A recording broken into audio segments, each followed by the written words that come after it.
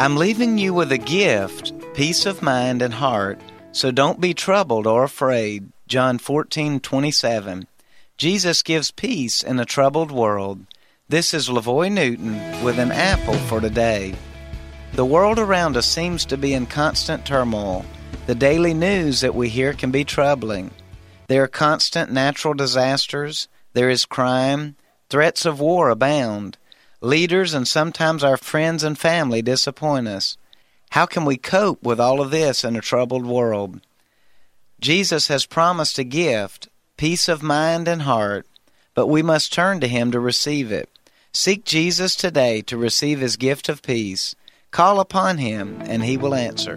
An Apple for Today is a daily word of encouragement by pastor and author LaVoy Newton. More resources and encouragement are available at anapplefortoday.com.